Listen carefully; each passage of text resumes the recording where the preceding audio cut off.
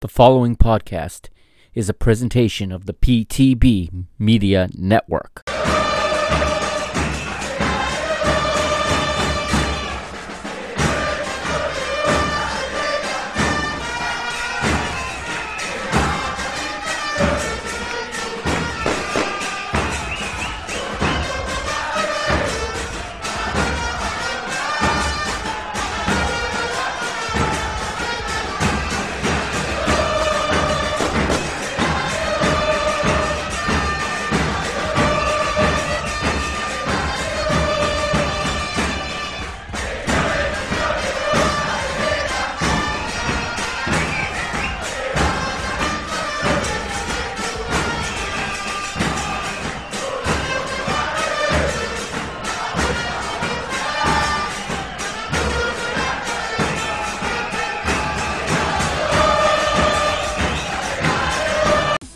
What's up, PTB Nation?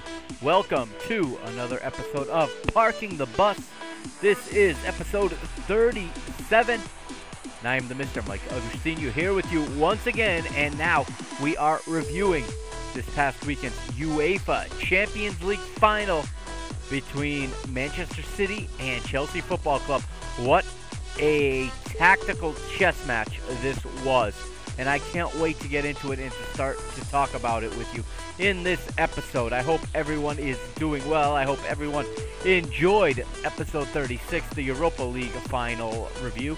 And I hope everyone listening in the United States of America took some time today, Monday, May the 31st, to realize how fortunate you are and realize how fortunate we all are to be free and to be alive in a country that grants us so many freedoms. And I say that with my state opening up this weekend.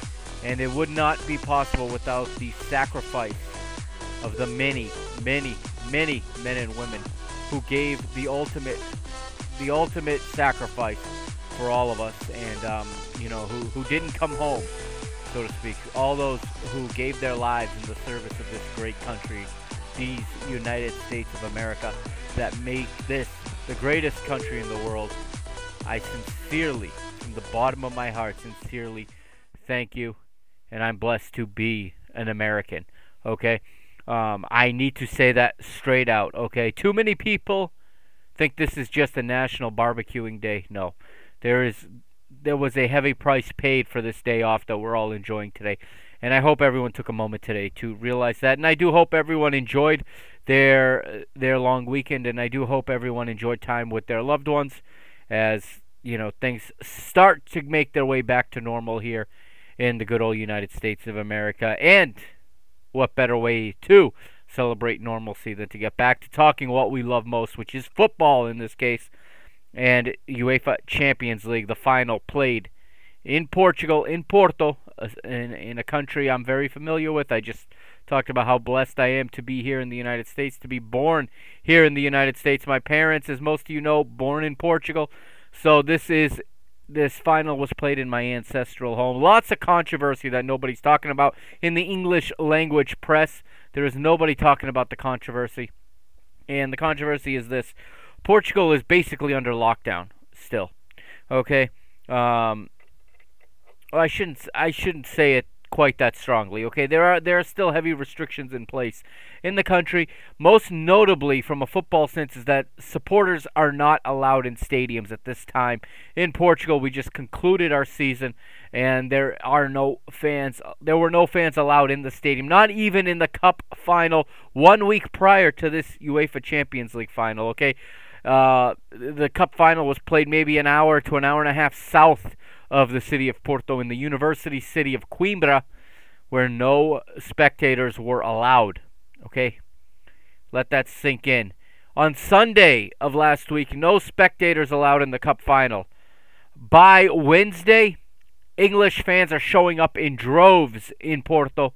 Okay? They're coming in large numbers. This was not a bubble environment that the Portuguese government had promised to the people when they agreed to authorize this final. No. This was British. And let me be clear. I'm in full support of this. I mean, yes, hosting this final was a good thing, and I am sure the restaurant and cafe owners around the city were relieved to have high-paying patronage from all of these British football supporters who came to this city to support their teams, and that part of it I am in full support of. I am always fighting for the small businesses that are struggling to stay alive. I am fully in support of that. What I'm not in support of is the government's anti-football sentiment towards clubs in their own country, especially towards supporters. They look at them as thugs. They look at them as lower class. There's a lot of envy from the government. There's a lot of envy from politicians because, let's be honest, Portuguese people are much more captivated by football than they are by politics. And to this day, I think there is still a growing resentment among the intellectual elite in Portugal with the football culture. And I think the intellectuals' elite's grip on the government and on those elected in keeping supporters away from football when theaters are allowed to be open.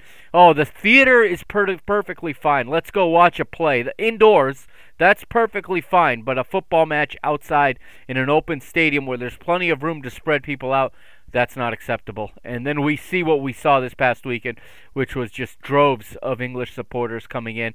And a large crowd. I mean, I know it was only 16,000 and change, but to our eyes, when you haven't seen supporters for so long, it was beautiful to see, but at the same time, like, this could have been possible sooner, with good protocols in place, with foresight. This could have been possible sooner, and it is not fair that foreign visitors get these kinds of privileges while native-born citizens and native naturalized citizens, residents, are not afforded the same rights and the same privileges. But that's my two-bit there, and if you can't tell, I'm not a fan of the Portuguese government.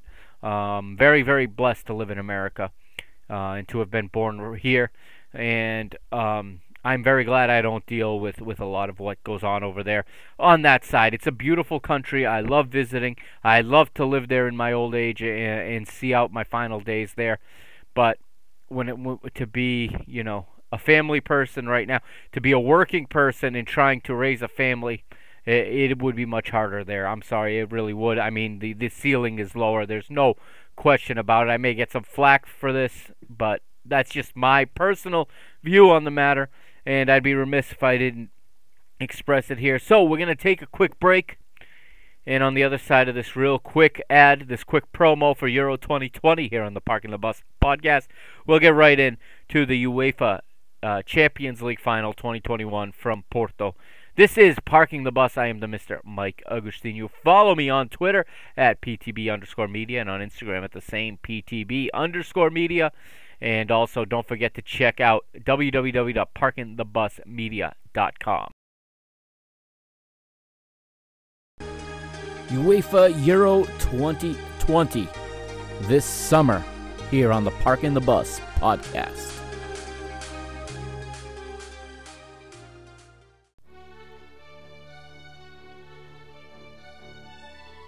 And welcome back to episode 37 of Parking the Bus. Alright, we are parking the bus in Portugal, in Porto, the Estádio do Dragão, the Dragon Stadium, home of FC Porto.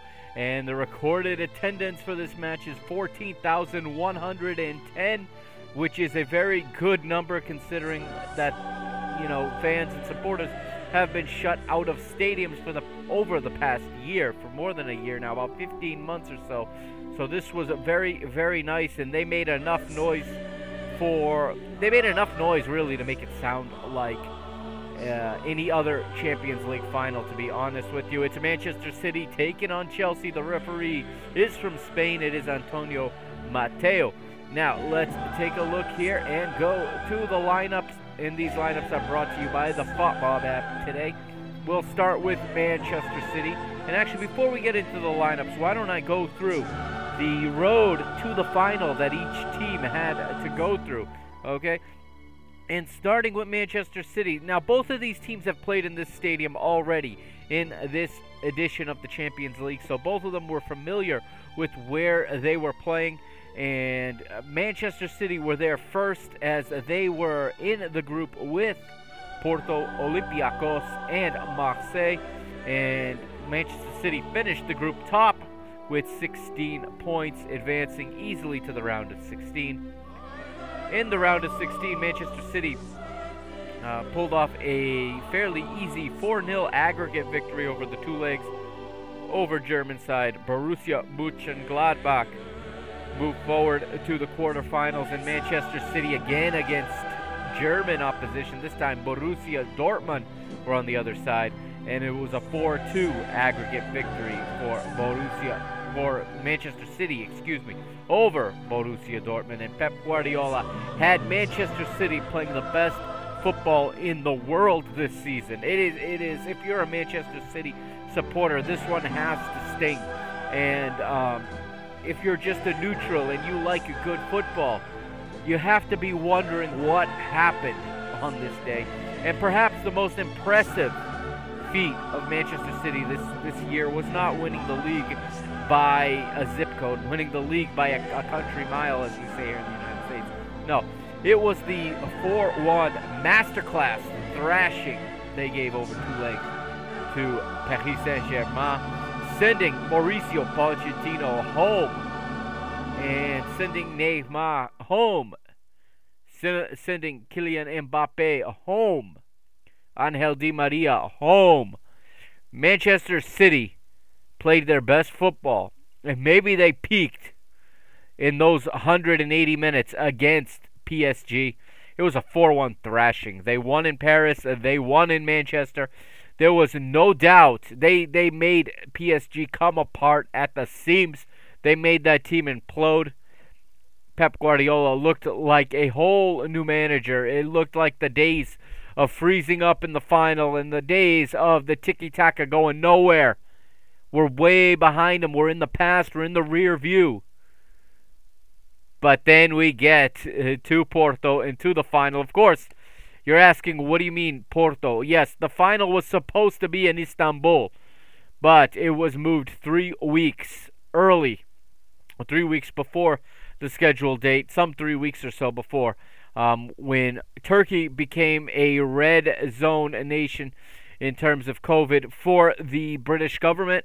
And at that point, the final had to be moved. When you had two British teams facing each other, it made no sense to go into a red zone, and it would be virtually impossible to get these players quarantined in time to return to their national teams in time for Euro 2020, and therefore it had to be moved. And the timing was just perfect. It coincided with Portugal becoming a green code nation at that time, and travel to Portugal becoming permitted once again, and also the fact that this stadium, this city, Porto, was deprived of the bid they had been granted to host the UEFA Super Cup earlier this season. They were supposed to host the Super Cup back in August. Of course, it wasn't played until September, I want to say, late in September, but it was moved away from the stadium, as Portugal at that time was not in the green zone, and UEFA went elsewhere with it. And now they sort of repaid the favor, and they brought the Champions League final to Porto. So for the first time in the history of the Champions League, the final was played in the same country in back-to-back years. Of course, last season it was in an empty stadium at the Estádio da Luz, at the Stadium of Light in Lisbon, the home of Benfica. This year, 14,110 on hand at the Estádio do Dragão, or the Dragon Stadium, in the northern city of Porto, in the provincial city. And a step in the right direction for football, no doubt, as we move closer to having people in these stadiums once again. Chelsea's road to the final. And Chelsea, in the group stage, also won their group. They were in a group that featured Sevilla, Krasnodar, and Rennes.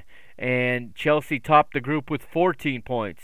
In the round of 16, Chelsea picked up a uniform, if you will, or a routine 3-0 aggregate victory over who would later become Spanish champion Atletico Madrid. And in the quarterfinals, they would return this, not return, but they would go to this stadium for the first time for the first leg of the quarterfinal, winning 2-0 over the home side, over Porto.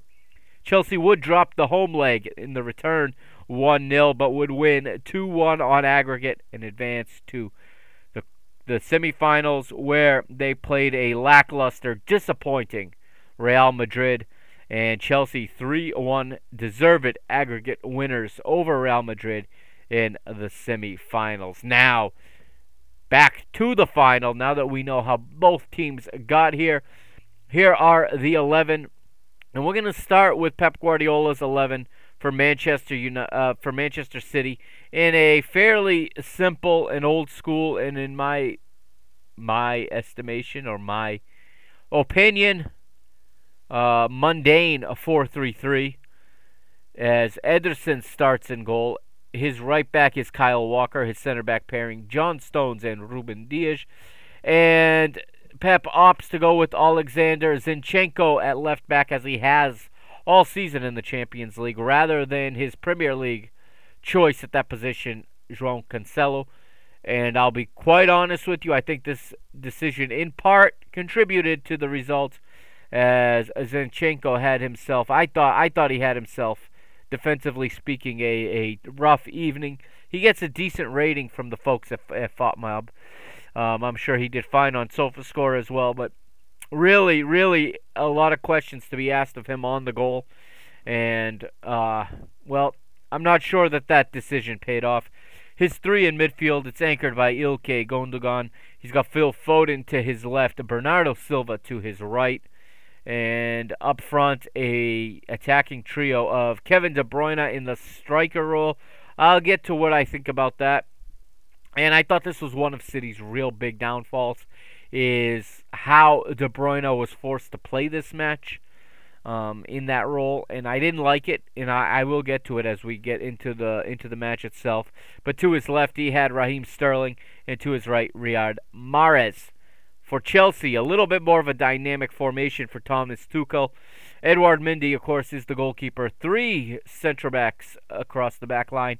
It's the captain, Cesar Azpilicueta, as a right center back. Thiago Silva is the center back, and Antonio Rudiger, the left center back.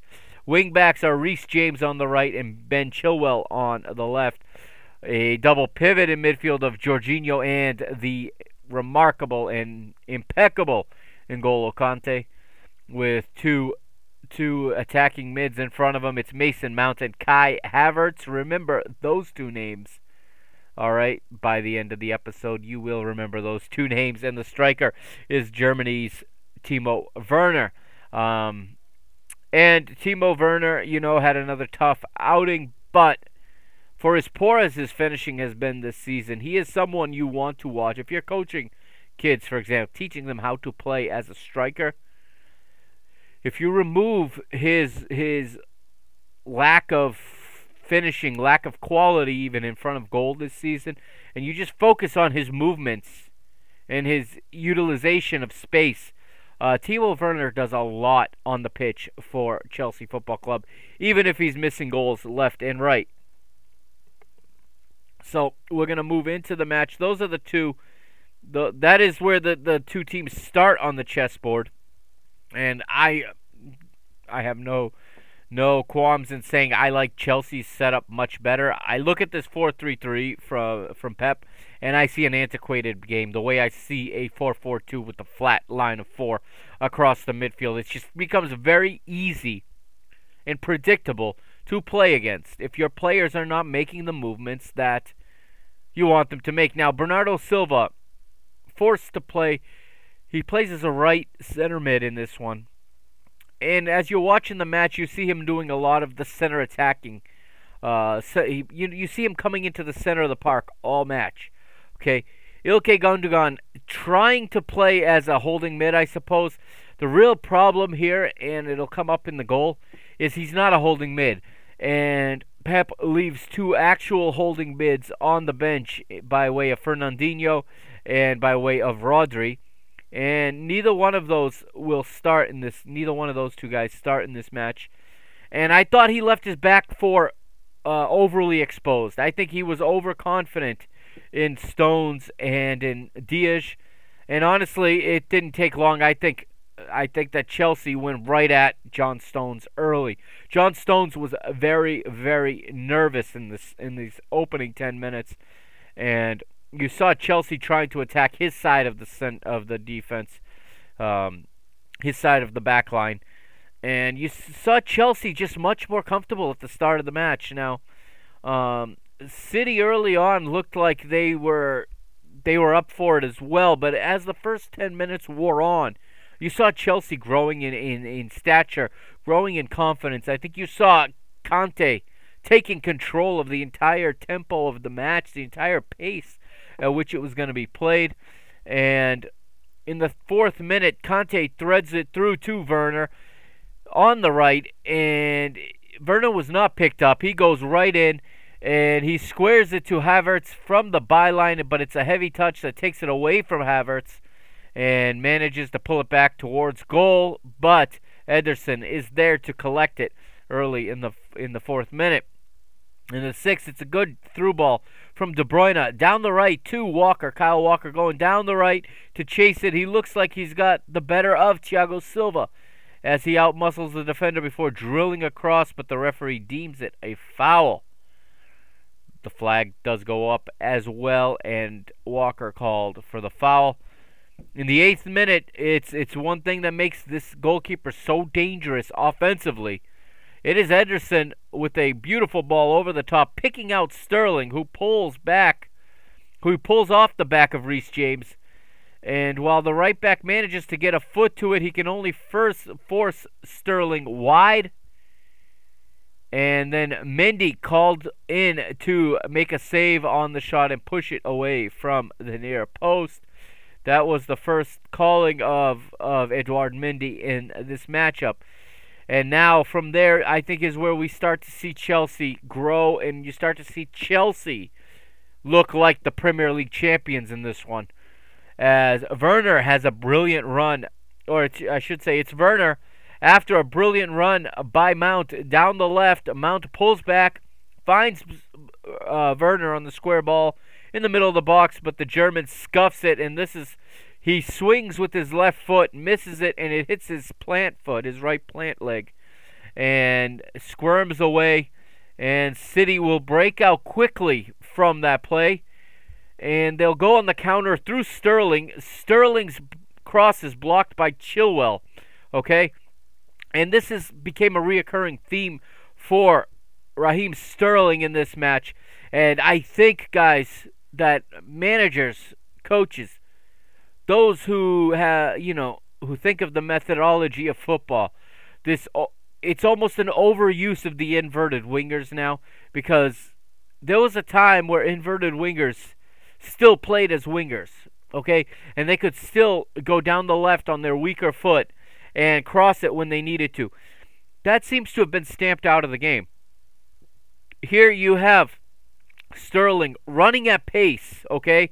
Running at pace down the left flank towards the left center channel, heading towards the penalty area with the ball on his right foot, his inside right foot, which this is terrible fundamentals, okay? And this is something you teach kids not to do, because what happens here is Chilwell is able to cut the angle off, and when Chilwell angles his run so that he makes up for the fact that Sterling is a faster player. Sterling has more pace.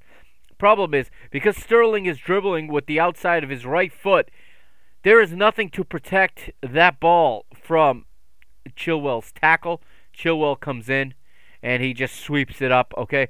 And Sterling has it pickpocketed from him simply because he was, in my opinion, dribbling with the wrong foot. He was looking to set himself up for a shot on that inside right foot. I understand that, but the problem was, you have to protect the ball better than that.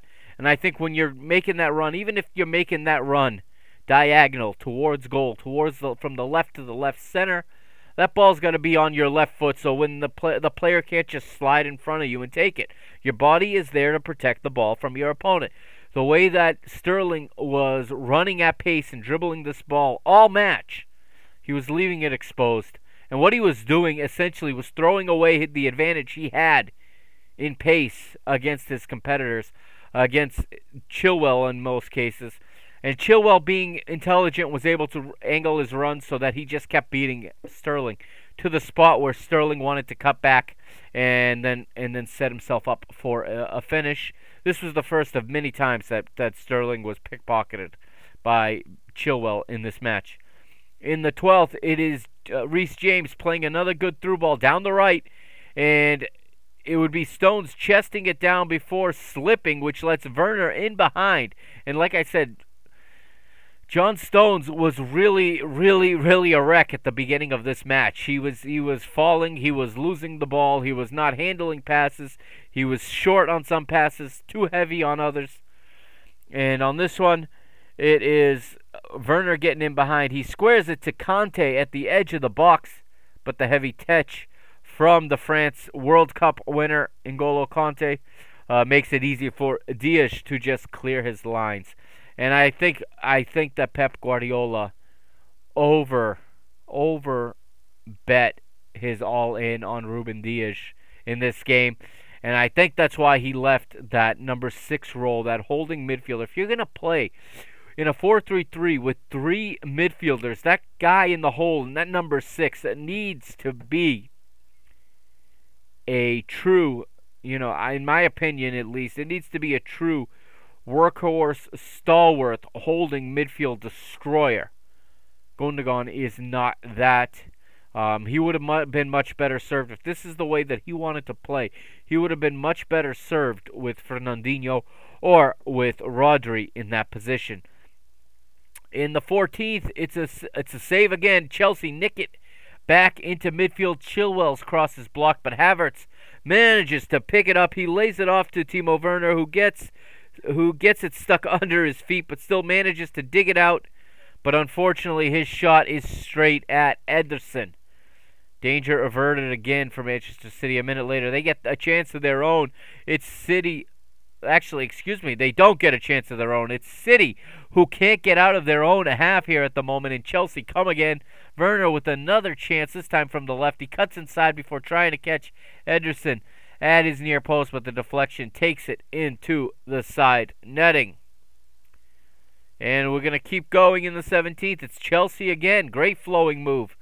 As they go down the left, Rudiger intercepts a De Bruyne pass. And let's talk about De Bruyne for a minute. I said I was going to talk about this.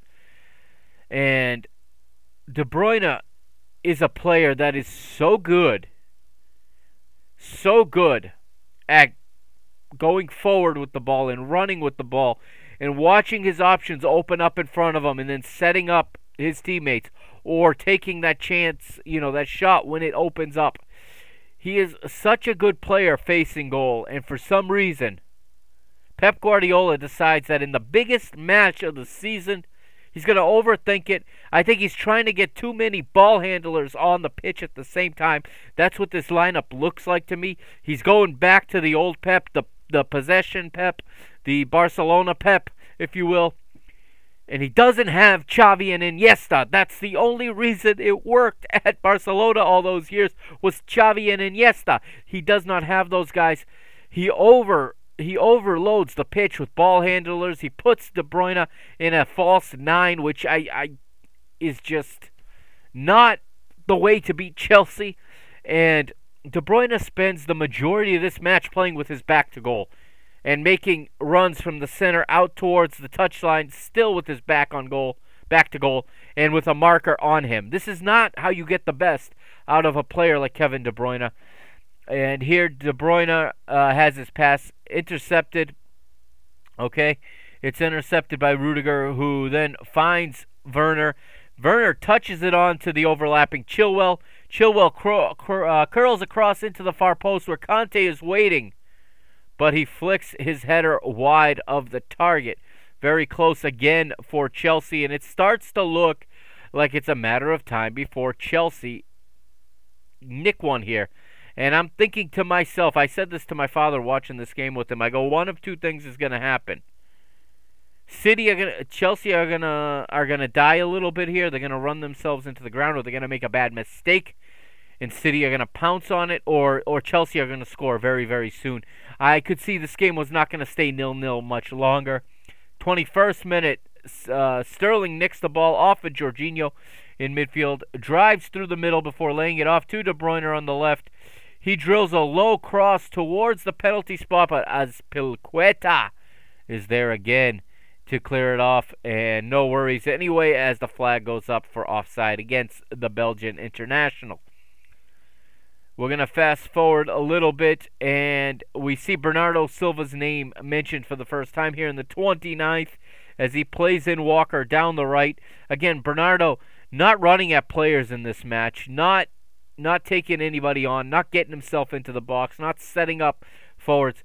He's, in my opinion, playing too far back. He's playing in a true midfield role, which I think the reason for this is because Pep wanted him and Mahrez on the pitch. That's the reason. So he dropped Bernardo back, and Bernardo can play that position. But now what happens here?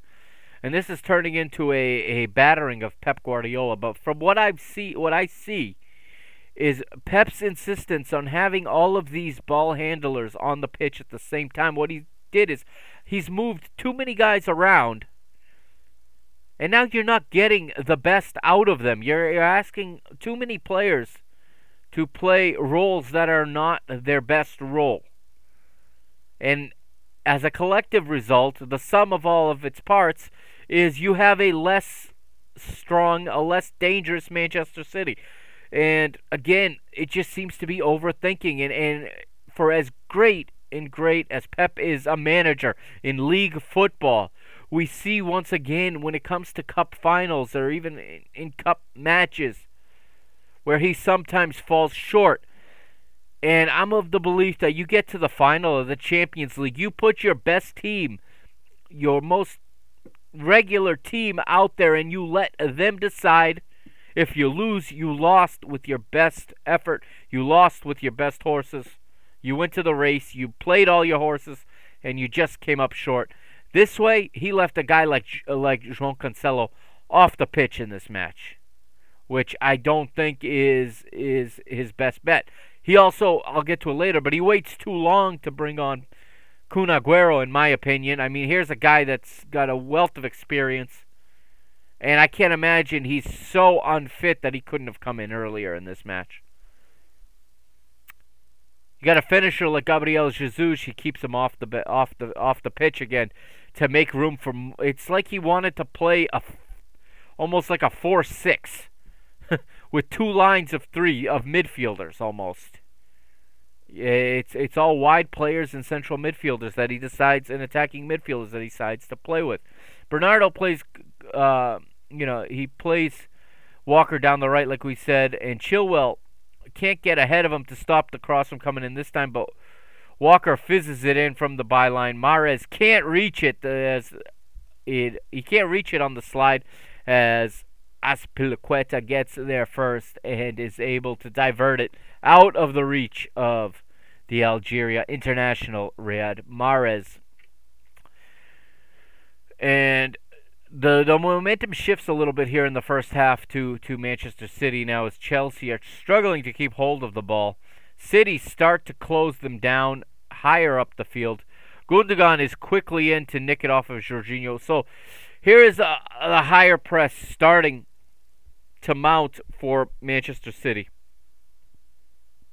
And a good passing team like Chelsea, the problem with pressing them like this and pressing them high for too long, okay, is once one player misses his cue and misses his step, well, it's very easy for a team like Chelsea, when you got magicians in midfield like Jorginho and Kanté that can string together passes and connect the different phases of the game, connect the back four, or the back three in this case, to the front three. You know, you run yourself the risk of getting in trouble, and why not, before we do that, we get a yellow card in the 34th for Gundogan, who comes in late on Jorginho, and with that, you also see Thiago Silva go down in the 36th with what appears to be a groin problem. He's receiving some treatment while Zuma and Christensen warm up on the sidelines. He tries to go on, but again, in the 39th, just 3 minutes later, he signals to the bench that it's not going to work. And unfortunately for the Brazilian international, Thiago Silva, his day is over. His Champions League is over, as he is forced off through injury. On comes Andreas Christensen, and Silva looks distraught leaving the pitch, obviously. But a huge monumental opportunity for Andreas Christensen here to get into the match, into a Champions League final. And that takes us now. We talked about the high press of Manchester City and how much quality in terms of ball movement there is in Chelsea.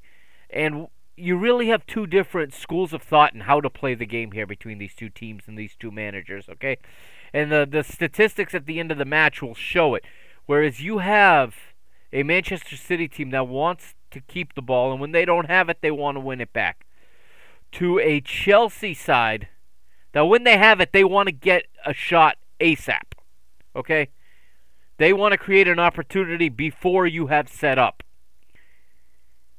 And as City starts to bring players forward and starts to move their back line into spaces, into attacking spaces, okay, and players have to shift and move around, that's when they're really primed to be hit on a counter. So in the 41st, here it goes. Chelsea break quickly, and Chilwell floats a great cross into the box, and he was looking for Werner at the far post, but it's brought down well by Stones and takes it away. However, a little further up the pitch, just a minute later, with City's defenders all over the place trying to get forward in attack, it is Mason Mount that gets the ball. Okay, this is a brilliant bit of football in my opinion. Okay, and just a complete contrast to what Manchester City are trying to do. Manchester City are trying to link together 15, 20 passes and find the passing lanes to create an opportunity. You get here Azpilicueta, okay? Quickly, before City have set up, he picks out Mason Mount, who's drifting out to the left center channel. Mason Mount literally takes one touch, looks up, okay? And as he's coming down the left, he is about 40 yards from his own goal. Because he's already out of position, City's right back. Kyle Walker is stepping to Mason Mount a long way from his own goal, okay? What that in fact does, and this is great, if you want to go back and watch the video of this, okay, there's highlight reels everywhere. Paramount Plus, CBS Sports has them out. I'm sure a lot of the European broadcasters have highlight reels out. UEFA has highlights out. You really want to watch this one closely, okay? Walker is stepping really high. I mean really high. And that forces John Stones to slide almost touchline wide to pick up Chilwell, who's making his run down the left flank. I believe it was Chilwell. Which then causes Ruben Dias to shift to right center. Okay? He shifts to right center to pick up Timo Werner, who's making a run into that area. Now, Kai Havertz is slowly drifting from the right side of Chelsea's attack into the center channel. And Alexander Zinchenko, unsure whether or not to go with him. And he pauses. And this is the biggest mistake he made. I talked about how I thought that that choice to play him would hurt City in the long run. And here's where it hurts them bad. Okay, that moment of indecisiveness allows Havertz to get a head start on him, and he never makes up the space. The other problem, okay, what's happened now, because if you can picture it, City's defense has shifted right. There is a huge opening in behind Zinchenko. Okay? That run that Havertz is running into, okay? That space should have been picked up by Gundogan. If you've got Fernandinho or you have Rodri playing in that position, he knows to drop at the second that he sees Walker stepping so high. He knows the shift is on and he has to fill in the center between the two center backs. He is the holding midfielder for a reason. All a holding midfielder is, guys, is in the old days you used to have a sweeper. The sweeper played behind the back line and swept everything. Today, we call the sweeper a holding midfielder. He sits in front of the back line and he cuts off that diagonal ball that comes down the middle. Unfortunately, Gundogan is not in position. He's too far away. He's 25 yards up the pitch marking a midfielder, okay? He's marking, I don't remember who, Conte if I'm not mistaken. Completely out of position, allowing Havertz that space. And in the millisecond it took Mount to turn, pick his head up, while still with space to pass, he sees a huge hole. I mean, he sees the Red Sea parting. Okay, this is Moses parting the Red Sea because Kai Havertz has nothing but real estate in front of him. Mount picks out a beautiful through ball. He plays it perfectly into space. Havertz runs onto it. Ederson comes out and commits himself. However, Havertz is there first. He knocks it past him. Ederson actually handles this ball. If this, he comes out sliding. He tries to tuck his arm in to not handle it, but in that process, the ball hits him in the hand, but it still gets in behind him. And as he's sliding, he can't turn and go fast enough. Havertz is walking in on goal. He slides it into the empty goal. If Havertz does not score this goal, I guarantee that VAR interjects. Ederson is called for a handball and sent off. And City play the rest of the match with 10 men. So in a way, it was fortunate for City that this was a goal, because a comeback would have been that much harder with 10 men.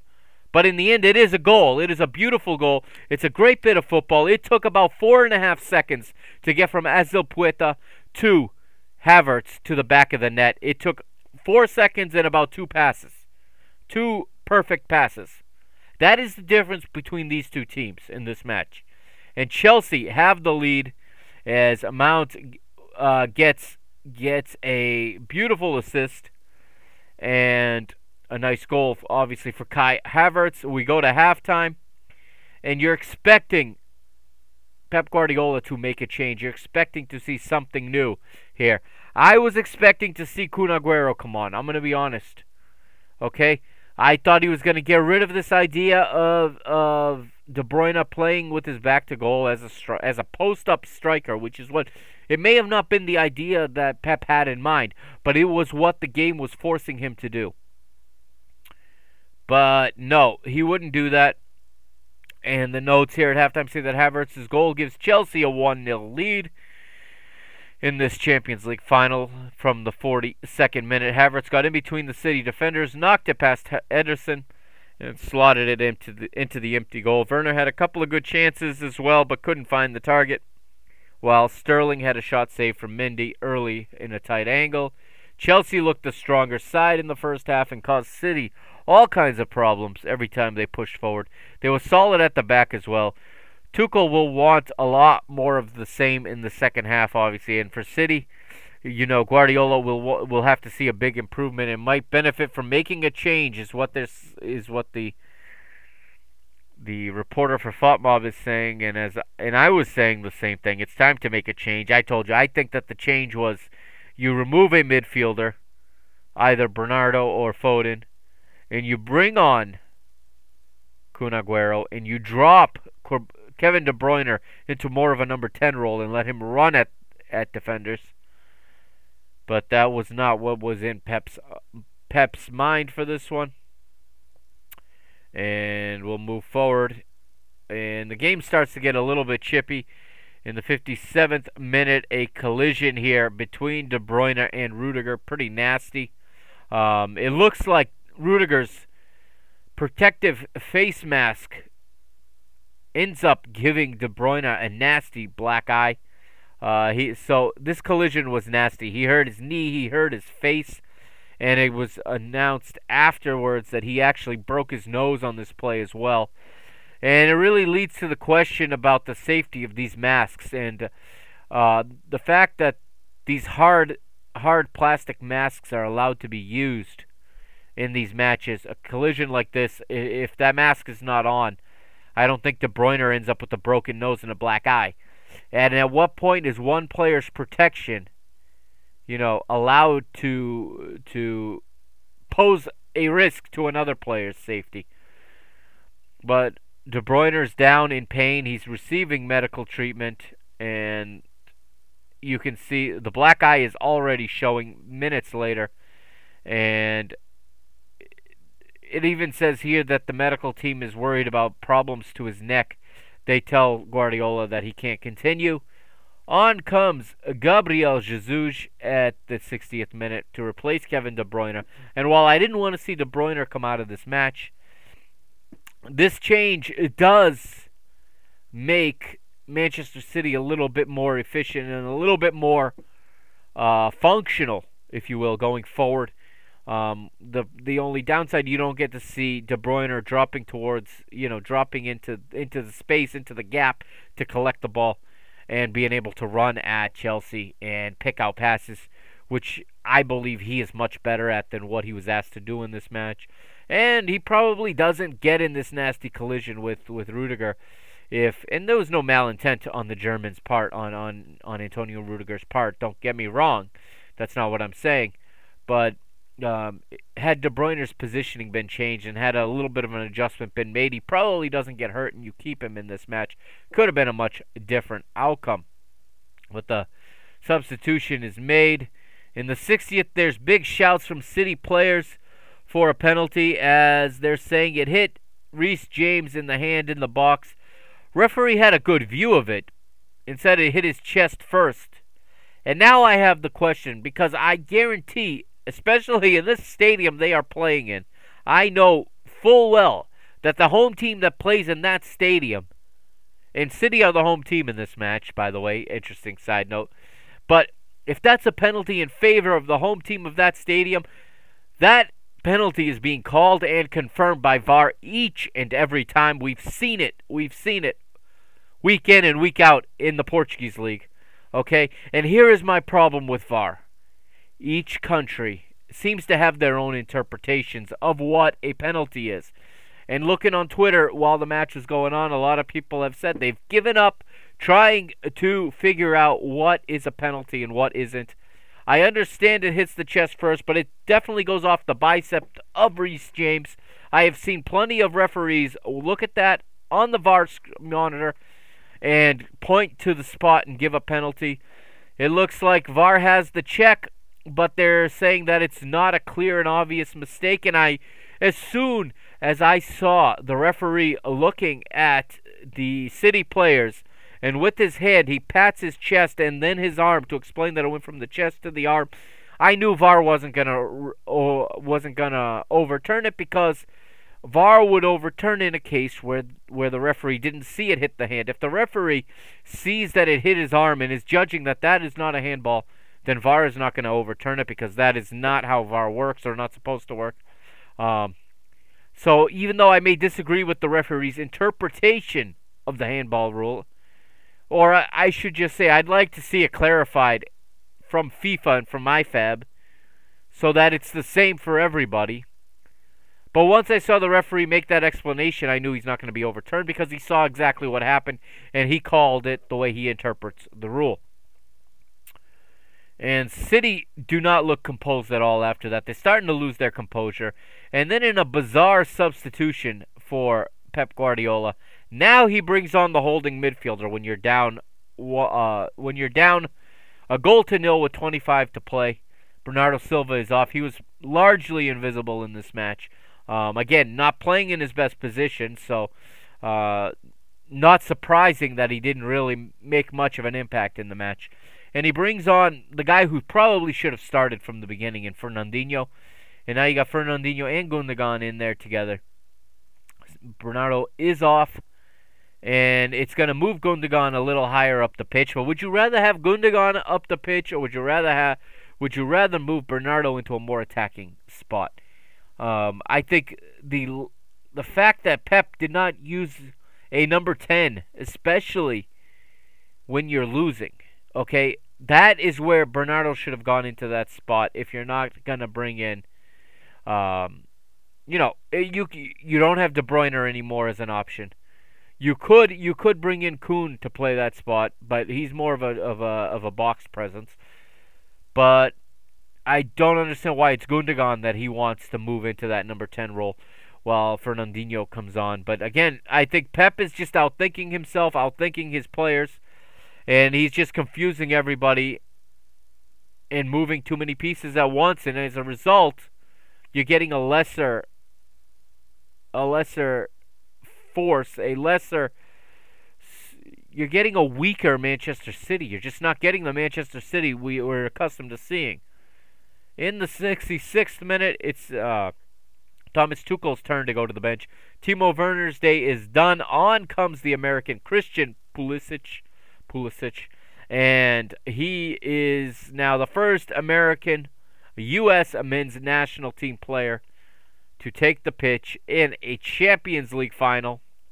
Our friends at World Soccer Talk did point out that he's not the first American citizen to take the pitch in a men's Champions League final. That goes, of course, to Nikola Subotic, who was a U.S. international and a U.S. citizen, playing U.S. Youth International, I should say, at the senior level. He made the one-time switch to Bosnia and played for Bosnia instead. But he is a American citizen, so to be very, very precise, Christian Pulisic is the first U.S. men's national team eligible player to play in the UEFA Champions League final. And in the 68th minute, you get Foden doing brilliantly to hold off Rudiger, poke the ball out to Mahrez on the right. He curls across into the 6-yard box where Jesus is waiting at the far post for the tap in, but again, this name comes up yet again. What a performance from the captain, Cesar Azpilicueta. Slides in to clear it over the crossbar. And on the play, Azpilicueta goes down holding his knee. And the medical team are quickly to give him some treatment, and he's quickly back on his feet and able to carry on. There's no way he's coming off the pitch with 20 minutes to play in the biggest game of the season, if not of his career. City seeing a lot of the ball, which means Chelsea are sitting deep and keeping their shape. And again, just how much are you going to pass the ball around before you start to realize you have to take a different approach? City never changed their approach in this match. It's just over patience, over passing, over possessing. And it's really become my Achilles heel in this game. I really have come to not be a big fan of this style of play. I don't think it's effective anymore. I think people have learned how to play against it. It's not a bad system of play. It's not a bad methodology. But when you're down, it becomes very easy to play against. You just keep the other team in front of you. You're winning. You don't have to score another goal if you're Chelsea. Plus, eventually the bad pass is going to come. And eventually you're going to find a chance to counter. And in the 73rd, they get that chance. They break quickly. Havertz driving through midfield, and the City defenders can't even get close to him. Threads the ball through to the American Pulisic, who holds off Ruben Dias before chipping his shot over Ederson. But rather than the ball coming off, the middle part of his foot, it's a chip. He got his toes under it and chipped it, but it went off his first two toes rather than his probably middle toes.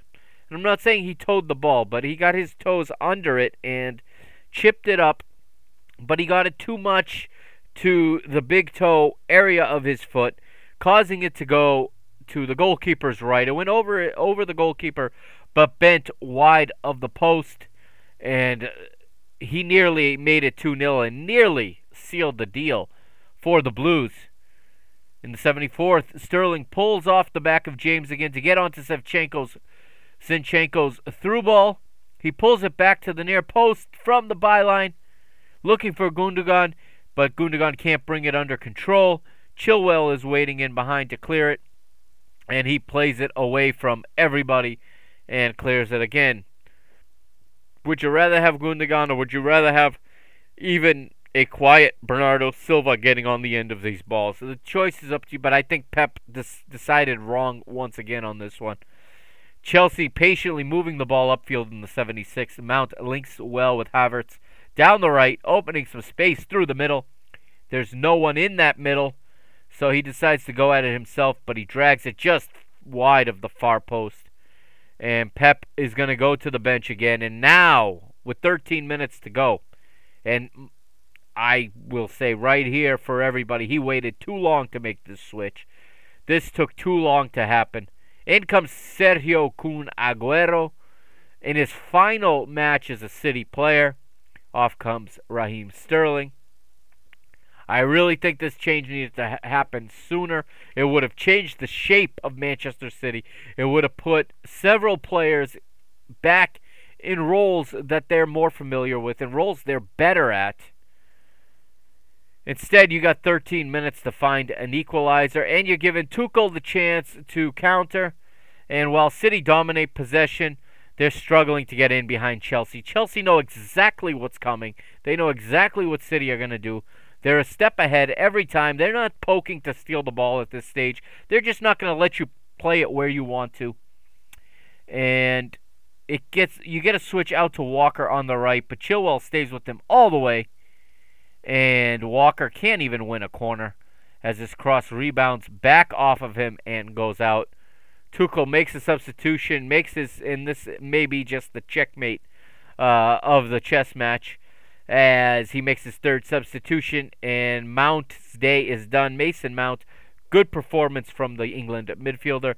He's replaced by Mateo Kovacic, and the Croatian comes on for the Englishman in the 80th minute and 84 minutes. Still noting that Chelsea are frustrating City with their compact shape. And Ederson is forced to go long with his kick, which is not a bad way to attack at this point. It can force, at the very least, if you can make Chelsea's players have to turn around and turn to a different direction and not have the entire game in front of them, you may force a mistake that you can take advantage of later. When you're just passing the ball square and back, you're allowing them to keep everything in front of them. I just don't understand why no tactical changes were made here, and why they continue to just possess and possess and possess. You don't get points for stringing passes together. It does not equal a goal. And eventually, Ederson's long kick goes as Reece James misses his clearance, so it falls for Aguero. Here you get a chance. He tries to trip it towards the far post, but Edouard Mendy off his line collects it comfortably, falls on it, and danger averted. 86th minute, Walker floats a brilliant ball into the box after cutting inside from the right. It's just ahead of Aguero, so Foden throws himself forward to reach it, but can't get a touch at the far post, as, again, unable to put it towards goal. And Chelsea escape once again. 88th minute, and Gabriel Jesus' frustration gets the best of him, and he catches Havertz with a late challenge, and it earns him a yellow card. And we're heading towards the end here, and another great chance here for City. And what's funny is, and I said this to my dad as well, I said it's funny, all the passes they connect, all of the tiki-taka, and now your best opportunities are coming off of long throw-ins. And that's what it is. It is throw-ins that are giving giving Manchester City the best opportunity to equalize. Here it's an excellently fizzed cross into the 6 yards box. But again, Chelsea just too well organized, and they managed to clear it. And it pulls back for Foden in the middle, but again, the Chelsea defenders just crowd around him and smother it. He can't even get a shot off. We head into added time now, and again, it is from close range. It's another throw-in from Walker on the right. Chelsea just can't get there. Lines clear. Pulisic's header falls from Mahrez at the edge of the box. And this was the best chance Chelsea had late in the match to equalize, but it comes off of his shin guard rather than off of his foot. Of course, it's on his weaker foot, on his weaker right foot. And it goes wide. One last chance here at the end. And this is somewhat, this is just fitting for the end of the match for City. They're moving the ball. They're still passing it backwards with seconds left. You know you have seconds left. Finally, Zinchenko has no choice but to go back to Ederson. But everybody in the world knows Ederson can put the ball in the opposing penalty area from pretty much anywhere on the pitch. City's players are not even taking off. He wants them to go forward so that he can send that long ball, drop it in the mixer, and see if someone can get on the end of it and get an effort at goal. City's 10 outfield players, can't even get up there. They're waiting. What are they waiting? There are seconds left. Ederson wants to drop the ball in the area. Chelsea aren't even playing that high of a line. I mean, they're inviting that kind of ball. And City, I don't know what they're thinking. Do they think they have time to string together 15 passes and work it up the pitch? Well, the long ball is sent and nobody is up there. It's headed clear by Azpilicueta, and shortly thereafter the Spanish referee, blows his whistle 3 times for full time. Chelsea Football Club are the champions of Europe. They are the UEFA Champions League winners. It is their first piece of silverware under Thomas Tuchel. And let me ask you, Paris Saint-Germain, let me ask you, PSG, how do you feel seeing your sacked manager lift the trophy with the big ears? You went to get Pochettino. You went to break the bank once again. Midway through the season, you could have stuck with Tuchel. You didn't. You went to Pochettino, who has about as much silverware in his CV as I do. And, well, you got outclassed by this Manchester City side. And Tuchel just masterminded and outfoxed them. He out-tacticked the tactician, if you will. Checkmate in this chess match goes to Manchester City, to Thomas Tuchel. PSG have no choice but to watch and commiserate. Manchester City fans are going to be devastated. Their team played such brilliant football all season, but they left it at home in this final. They did not show up, and I have to put a lot of it on the manager. Perhaps I'm just joining the chorus because there was a lot of criticism of Pep Guardiola after this match in the press, at least in the English language press. A lot of defending of him as well. He has a lot of allies who will not allow him to be criticized, especially in the Spanish language media.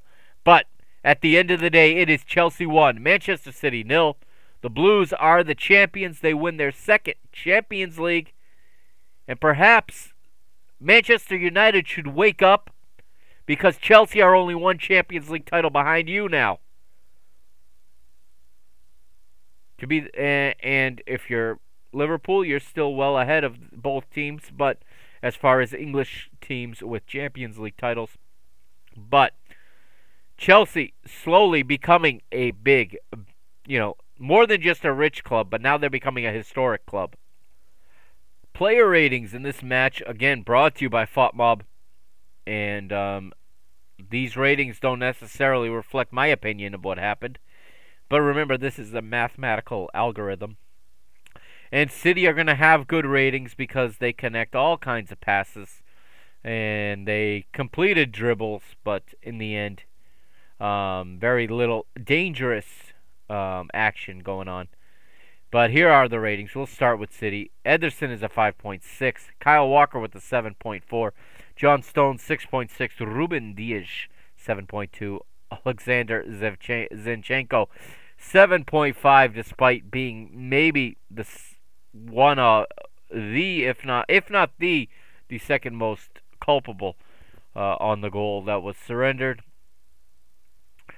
Phil Foden had a 6.7. Ilkay Gundogan, 7.0, again, despite the defensive frailties. You can tell that this algorithm is very much weighted in favor of offensive statistics, in favor of completed passes, completed dribbles, aerials won, but not there's no number you can put for positioning and for just picking out plays and being in the right place at the right time. Bernardo Silva 6.1, Riyad Mahrez 6.1, Kevin De Bruyne 6.3, Raheem Sterling with a disappointing 5.9.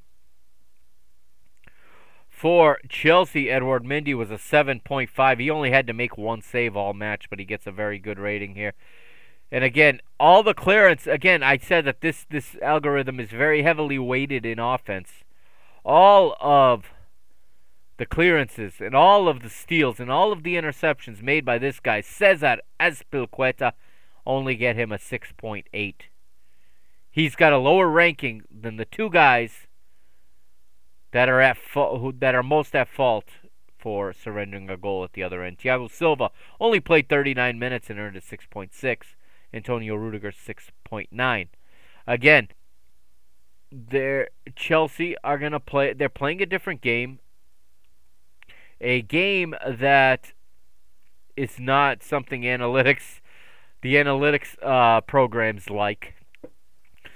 And they're playing more direct, so they're going to connect fewer passes. They're going to attempt higher risk passes than the team that wants to possess. So that is affecting these ratings. Reece James is a 7.8 down the right. He had a good day. The man of the match from all accounts and from everybody around the world that watched this match, mesmerized by the play of N'Golo Kante. 8.2 for the France World Cup winner and now Champions League winner with Chelsea. Jorginho had a 6.7. Ben Chilwell, 7.2. In attack, you got Mason Mount with a 7.9. And actually, in this algorithm, Kai Havertz gets an 8.4, and he is actually FotMob's man of the match. I'll stick with my guy, N'Golo Kante. He did so many things that an analytics algorithm can't pick up on. And his vision, his positioning, his defensive efficiency. He just won tackles and was always in the right place, cutting out the skilled attacking, possession and dribbling of Manchester City all game. And despite several misses, Timo Werner still has himself a better rating than any of the attackers at Manchester City. So that is what it is, but those are the ratings. Let's quickly look at some statistics. Manchester City wins the possession battle. No surprise there. 60.4% to 39.6%, but only created 7 total shots. Well, with less possession, Chelsea created 8 total shots. The chances created, 5 goal-scoring chances created by Manchester City, 9 by Chelsea. Again, with much less possession. Here's a telling stat. Accurate passes. Manchester City connected 533 accurate passes in these 90 minutes. 211 more accurate passes than Chelsea. Again, this is why their player ratings are what they are in the midfield and in the back line for City, because they're completing all these passes, very few of them in dangerous places. A high success rate, 88% for Manchester City, 80% for Chelsea. City committed 14 fouls, 13 committed by Chelsea. Chelsea were offside 3 times, and Chelsea had 8 total shots to City's 7. As we move forward, this is some interesting numbers here. Manchester City connected 207 out of their 533 passes in their own half. That is nearly half of their connected passes are in their own half. So honestly, if you're Chelsea, you will let City connect those passes all day long. You look at just touches on the ball. Manchester City touched the ball 784 times to 569 for Chelsea. These numbers are what they are. Here's a key stat where Chelsea won long balls. Chelsea sent 49 long balls in this one to 36 And even though City were more accurate in the long balls, Chelsea created a lot more of it. Here's a stat that will hurt you if you are Manchester City and you're kicking yourself, this week. Manchester City attempted 13 crosses in this match. Only one was accurate. Chelsea outworked City, winning the duels battle. Chelsea outworked City, winning in tackles and in aerials and in interceptions. So that sums up the match. Big moment for Christian Pulisic also. The American celebrates with his family on the pitch after the match. And for those of you that watched CBS I keep calling it that, Paramount Plus and CBS Sports HQ, the post-game coverage, you saw him wearing a U.S. national team hoodie on the pitch, celebrating with his teammates but wearing his U.S. hoodie. I thought that was a cool little shout out to everybody back here in the United States. It is an important thing for an American to lift this trophy. Last year we saw a Canadian do it. We saw Alphonso Davies absolutely shine and put Canadian football on the map last year. Major League Soccer product on the map. Now, in this match you had two Americans, one on each side, both from Pennsylvania clubs, not from MLS academies. So this is a different. These guys come from a different avenue of the North American soccer or football landscape. Christian Pulisic obviously representing the PA Classics. That was his club, while City's backup goalkeeper there, he is representing FC Delco, and he is I'm drawing a blank here for a moment. He is Zach Steffen, Zach Steffen, the former Columbus Crew goalkeeper. He is a product of FC Delco, and he would come out unfortunate in this one, but a very good goalkeeper. But I do believe Zach Steffen needs to move on from Manchester City in time for next year's World Cup. I mean, there's a World Cup coming up in about 18 months, and I do believe if the USA's goalkeeper needs to be a number one on his club. I don't think he's going to get any better sitting on the bench at Manchester City or playing League Cup football and playing, the odd rotation match in.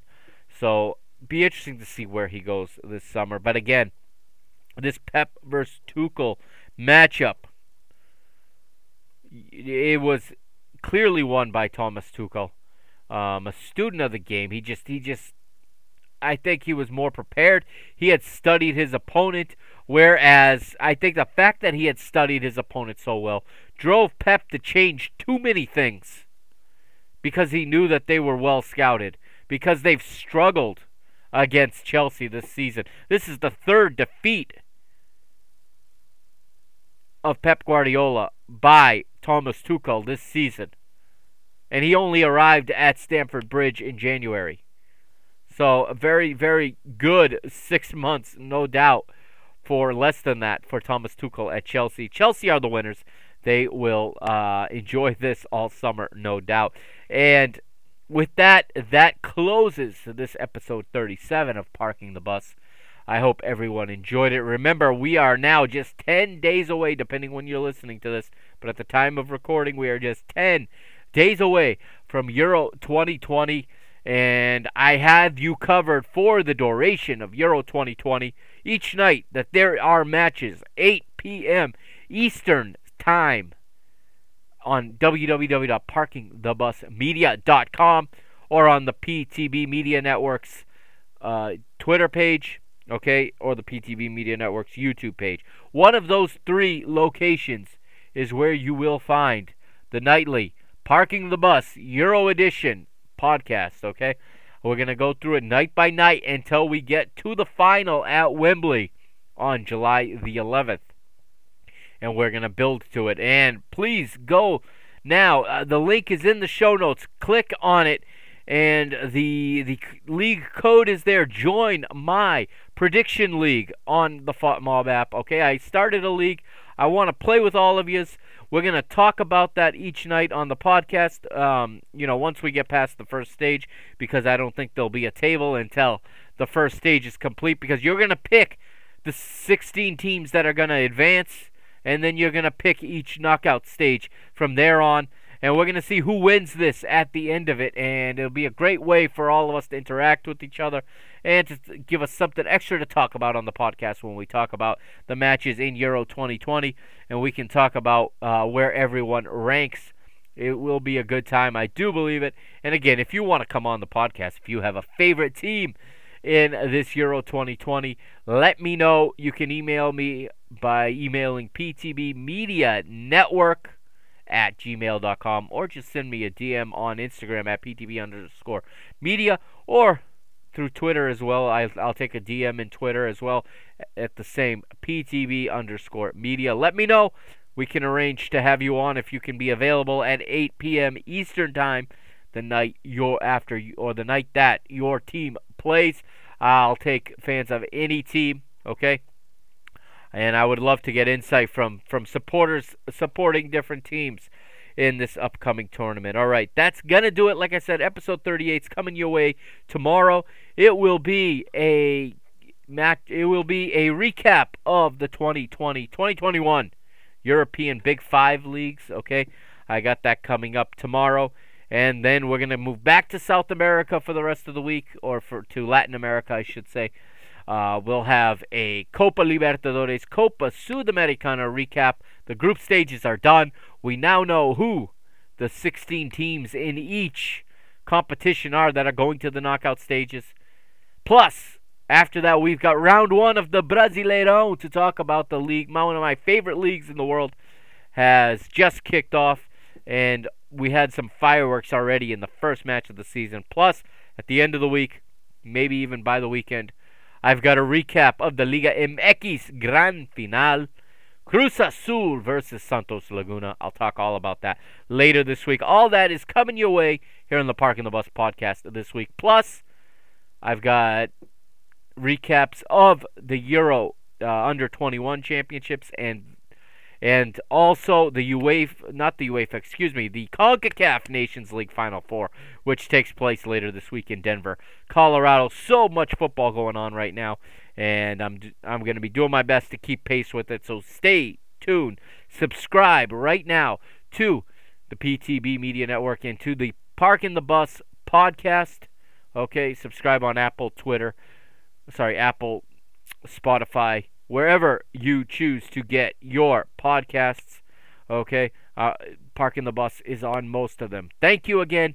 This is the Mr. Mike Agustinu signing off, and you'll hear from me tomorrow when we talk about the Euro Leagues and throughout the rest of the week. Have a great night, everybody.